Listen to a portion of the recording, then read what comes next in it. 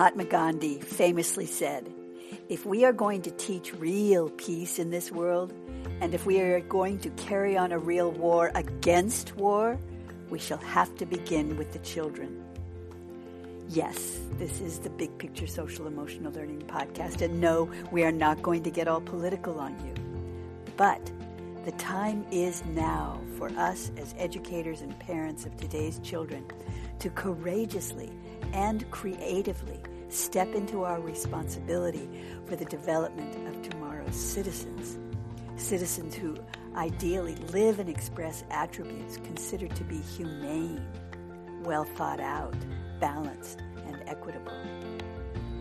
This episode with the inspired and inspiring Nick Terrones, a Seattle-based preschool teacher, will provide reaffirming insights about the critical importance of your classroom practices around a full spectrum of social justice challenges, all of which are profoundly connected to children's social emotional learning and their life skills development. Hello and welcome. My name is Nini White. Thank you for being here. Both Nick and I want to encourage you to share this important episode with others you think that might be ready to take on the worthwhile challenges of bringing social justice issues into their conversations with young children, even very young children. You'll see it's easier and more natural than you might imagine.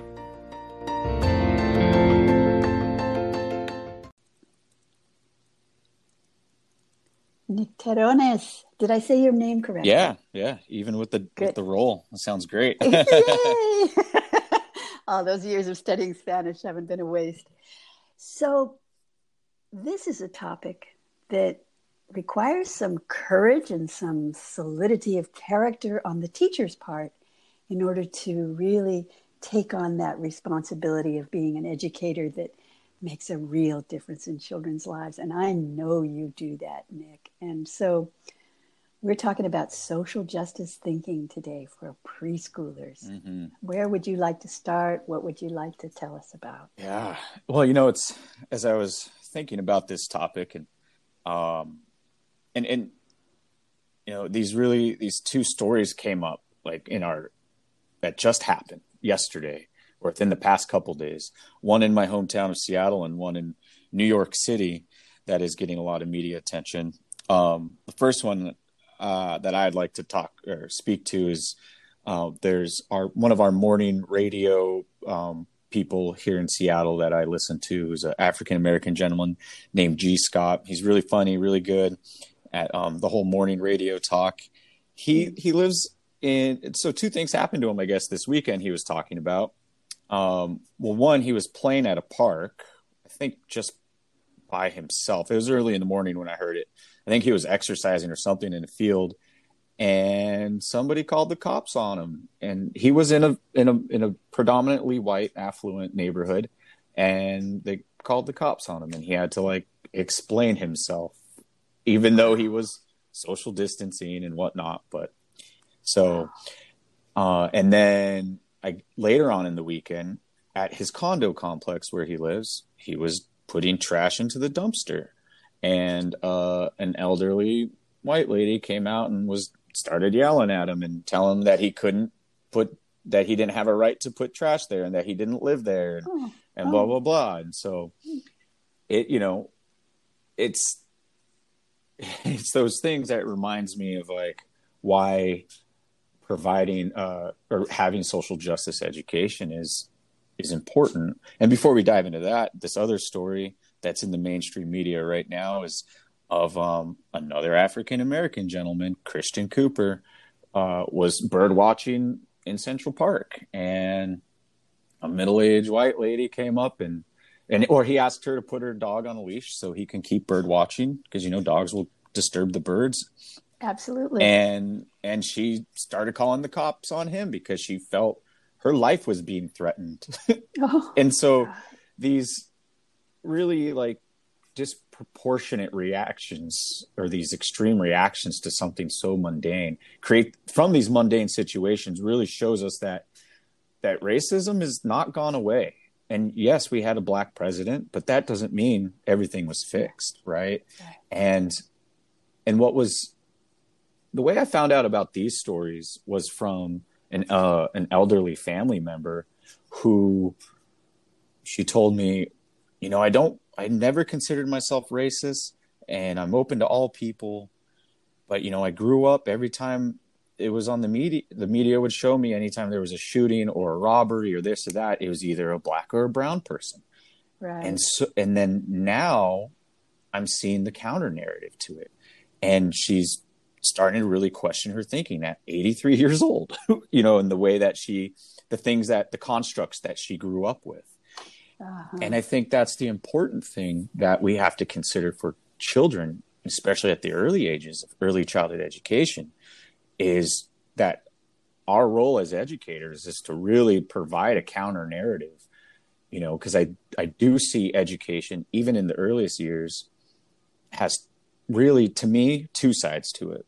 It could be one that perpetuates a narrative that keeps things simple and safe, where injustices and inequity thrive and strive, or we can take the opportunity to shake things up and disrupt thinking and really try to cultivate and foster critical thinking and Yes. and get children to question.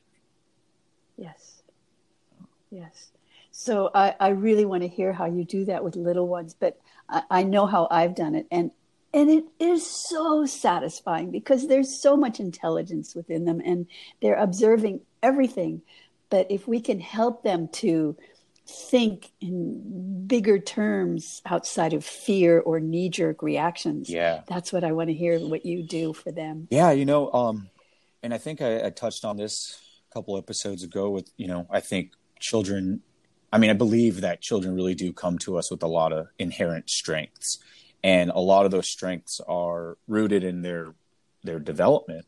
And, I'm speaking from the toddler lens, and from my many years of working with toddlers, the one thing that seems to be consistent to me and what's true in their development is that they're starting to really separate things from like same and difference. And so I do simple games with them, and we'll start off with we'll talk about like four squares, right, of four different colors. And I'm like, let's talk about same and difference. The way that they're the same is that they're all squares and they're all called shapes. The way that they're different is either by their size, and we just kind of talk about that, just simple classification. Yeah. And then we'll, bring in other shapes, triangles or circles that are of different colors. And we'll say, oh yeah, this triangle is blue, just like this blue circle, but they're different shapes. And so kind of helping them sift through what similarities and differences are. And then eventually by springtime, like around this time, I'll do it with baby dolls, and we'll talk about our different makeup, skin color of the baby dolls that we have. Yes, this baby has skin color that's tan, kind of like my skin. And I'll hold up the baby doll's arm to my arm and show them like our skin color is the same, right? And then, or I'll have a black baby doll or dark brown, we'll call it, and say, yeah, some people call this dark brown skin, or some people call this black or African American.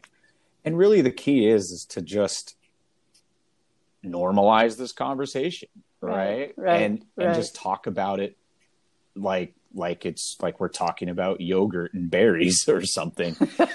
And that's what I was getting. Yeah. And we do that with family makeup, and I think, one of the ways that I've done that is we try to make it relevant of like, if we do have like a mom and a mom, two mom family or two dad family, then we just be like, oh, we just bring that to the table. Oh yeah, who's in your family? Oh, who's in your family? Oh, I don't have two dads. That'd be pretty cool if I did. But I just got a mom and dad, just like you do. Oh, you two have two mom and dads. We're just like, oh, our families are made up differently. I use some of my childhood favorite characters, Bill and Ted. You know these two characters? Yes. Yeah. And so I have these two little dolls, and I'm like, here's Bill and Ted. They came from preschool to visit us, and I made them their own like little family makeup like family pictures and just kind of like Photoshop their heads into like these, like I think Bill has a 2-mom family and has these other siblings. And then Ted was raised by his grandparents. And so it's kind of like, yeah, these kids have these other family makeups. And, I bring them in if we don't have a sort of a different representation of family makeup, just to kind of like show kids, hey, there's this other way of having a family. Yeah. And it's really just about talking normally and normalizing the conversation, and especially when it's their observations they bring to the table. Yes. And because I think the biggest disservice we can do for children and society is to not have those conversations. Because when we deny conversation, or we, use we don't say that, or shh, don't talk about that. Yeah. I think we're communicating something to children that is more in the lines of, hey, this thing is not to be talked about. This is taboo. Yeah. It's not worthy of conversation. And that doesn't do anything. And then all it does is force the child to sort of either really stay stuck in their own narrative that they're constructing themselves as they go along. Or with their young peers. Exactly. Who have just as little information as they do, so they make up something really weird. Exactly. Okay, go on. Yeah, exactly. Yeah. And then, and what brain science tells us is that the older a child gets, the older a human being gets, the less flexible the brain is.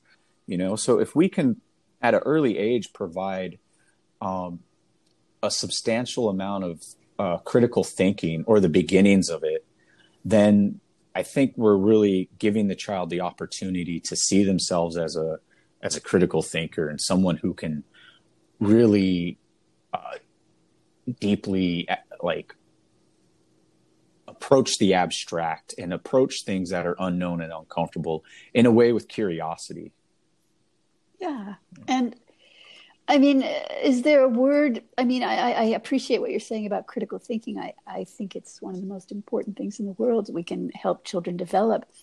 But there's also what I kept getting in your description and of how you move kids thinking into this bigger, more expanded world of possibilities, is just an openness to away from black and white, right, wrong, should, shouldn't, this way or that way, binary, which is so limiting and so false. I mean, it's just false. Exactly. And, offline, I think you and I sort of touched on it. Like, it's important because, children, especially these days with how technology as it is, they are bombarded constantly with information. Yep. Right. Yep. And so they're gonna have more information to sift through and try to decipher than you and I did. And they need people that are going to be able to have those conversations with them, right? Rather than them looking for looking for information that only confirms their current bias, right? Confirmation bias. Exactly. And so I think that's why it's important for early childhood educators to really, provide that counter narrative. And give them a thinking filter. Exactly. And an observation filter that's got that critical thinking aspect, but also is just able to step back and not be judging everything and putting it in immediate categories right away of that. Yeah. And hopefully with that critical thinking that we're pulling out of them, or help fostering, is that they, as they get older, they start realizing that the world is more gray than it is black and white, and that's okay. And it's okay to sit with things that you don't know. And it's okay to be uncomfortable. And it is more than okay to really approach these things with curiosity. And I think that's the biggest thing of social justice education with young children, is developing that disposition of learning with curiosity rather than certainty. Absolutely. And you know what I'm thinking of right now? I was just talking to a young woman. She's in her early 30s now, that I've known since she was a baby. I've been friends with her family forever. Oh, awesome. And coming to a kind of an existential abyss in a way. I mean, she's very purposeful. She's getting her PhD and some very good environmental stuff and all of that. But in the silent gaps, she's just kind of questioning everything, because I think for a while she thought she had all the answers. Right. And I think that if kids can grow up with that feeling of like there's always more to learn, that okay, I see that kind of family or I see that color skin, but that doesn't mean I know everything about that family or about that color of skin. Right. And so because this girl that I'm talking about, she will be fine. She's got a huge heart and wonderful intelligence and good people around her, you know, but there's something that has to be dropped off at some point in life when you've held on to these rigid categories, I feel. Yeah. Yeah. And you know, and like there's developmental theory for early childhood education that talks about that. And really it's a human thing. And you're right. Like when the brain is acquiring new information and resynthesizing connections and information, it does shave off other old information to make space for it. You know, because I mean, as vast and as fascinating as the brain is, we know we only use like 10% of it. So that's not really a whole lot of space to hold in all the information. And so we definitely use, that sort of catch and release sort of, or that's the way I frame it, you know, and it's an interesting process. And again, if we can get young humans in early childhood education to practice that cognitive flexibility at an early age, then they have that strong foundation to carry with them at an older age to be able to do what you're talking about.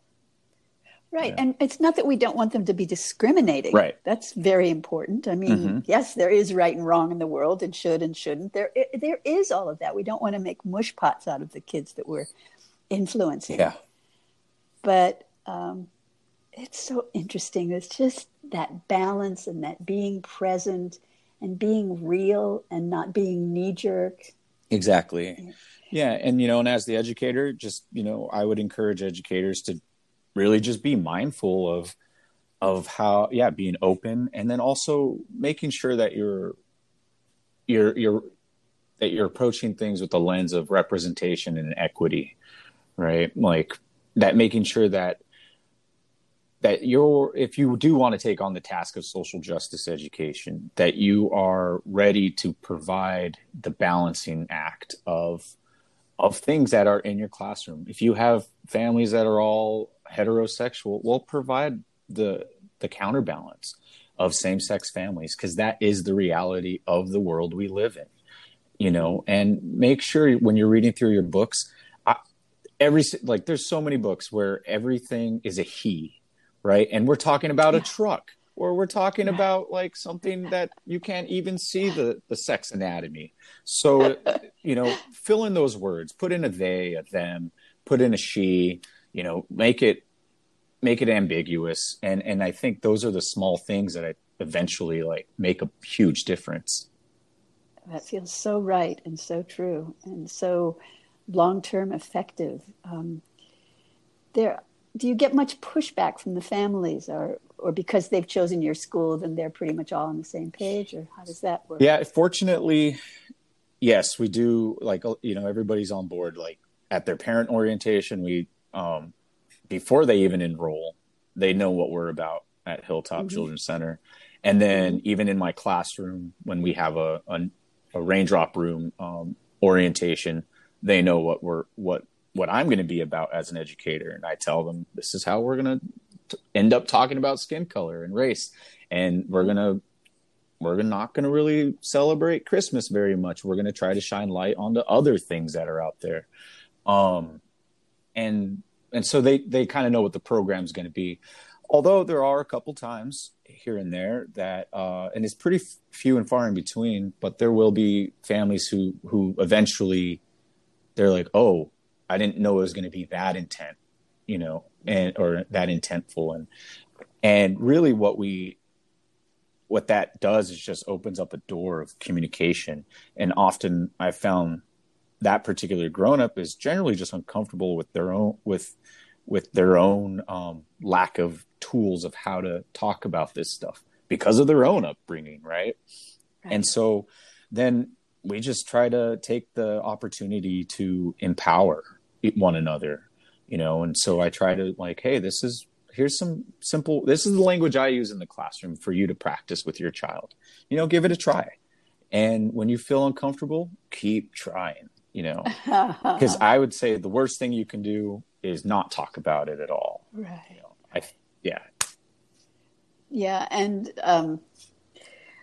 here's a little confession that when my kids were little,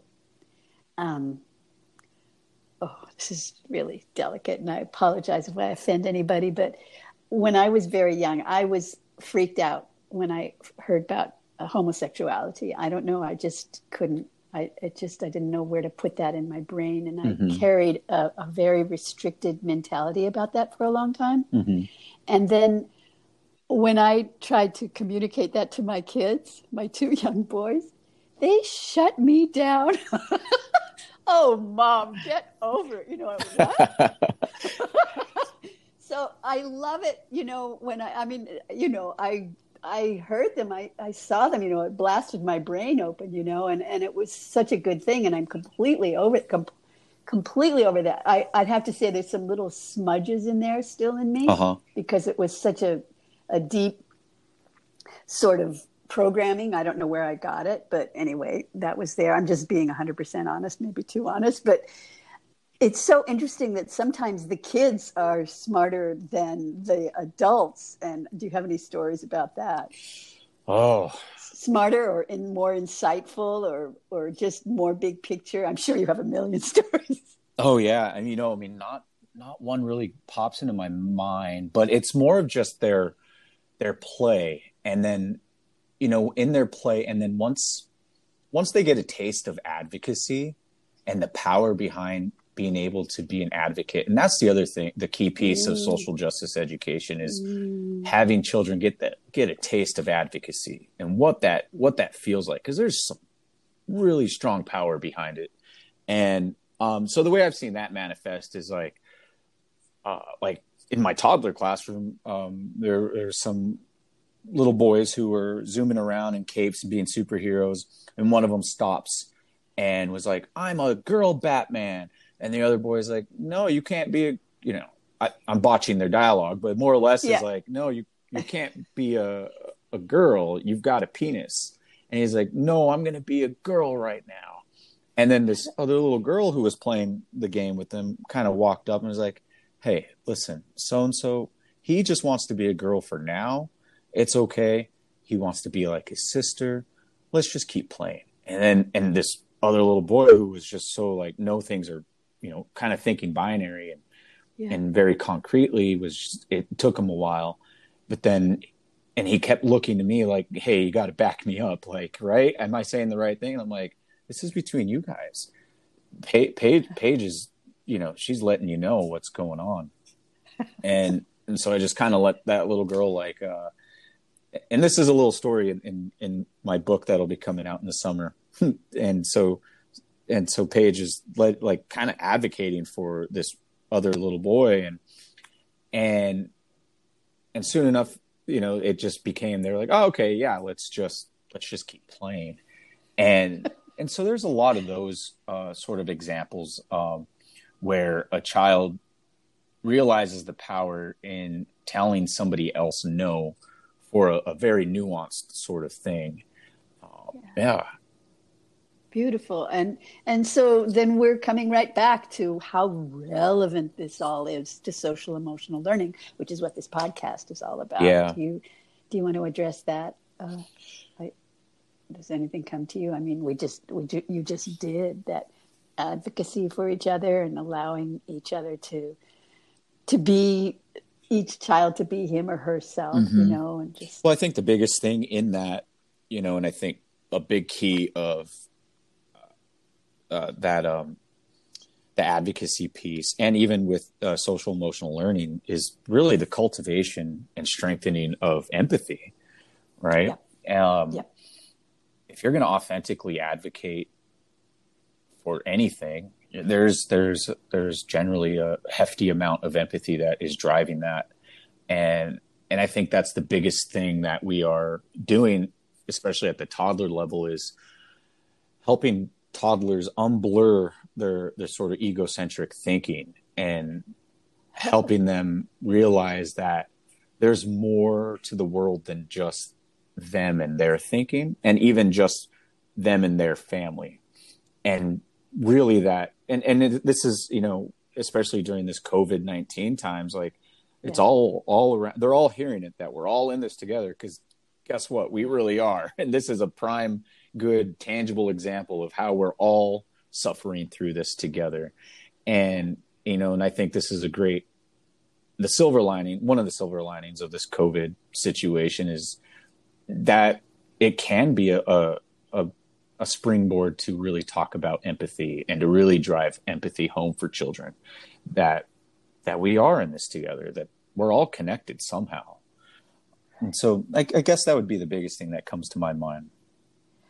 100%. I mean, what is social emotional successful expression without empathy? I mean, it just isn't. Yeah. You have to. There could be some rules that you follow just from your head, but empathy is so much more multidimensional than that.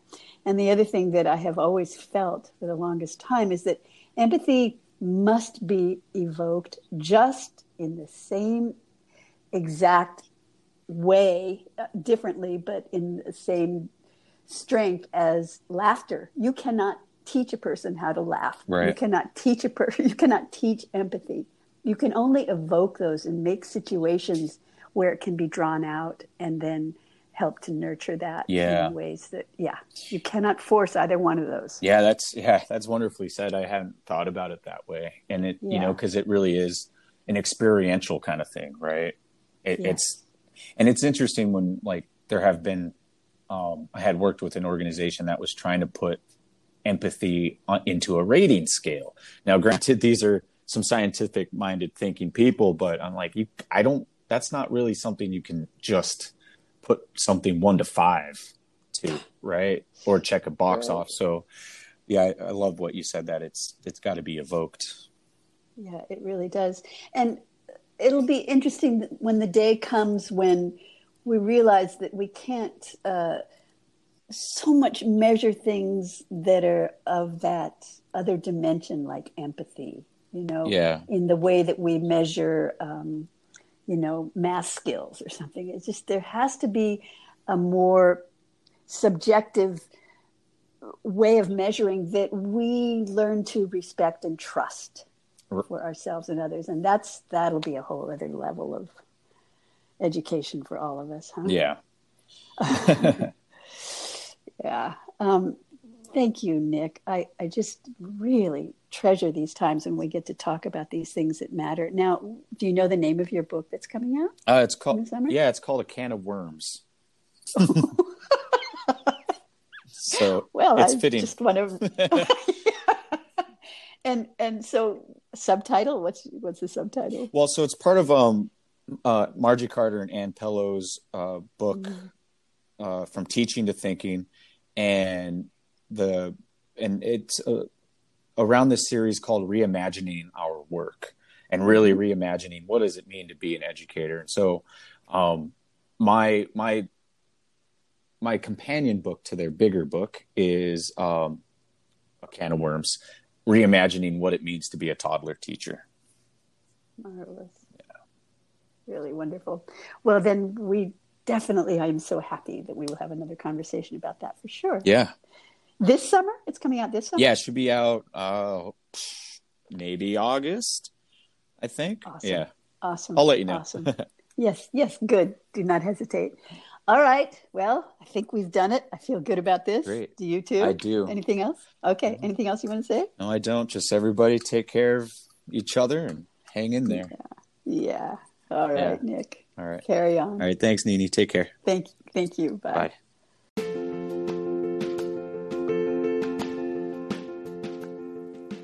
Frederick Douglass, an American social reformer of the 19th century, wrote, "It is easier to build strong children than to repair broken men."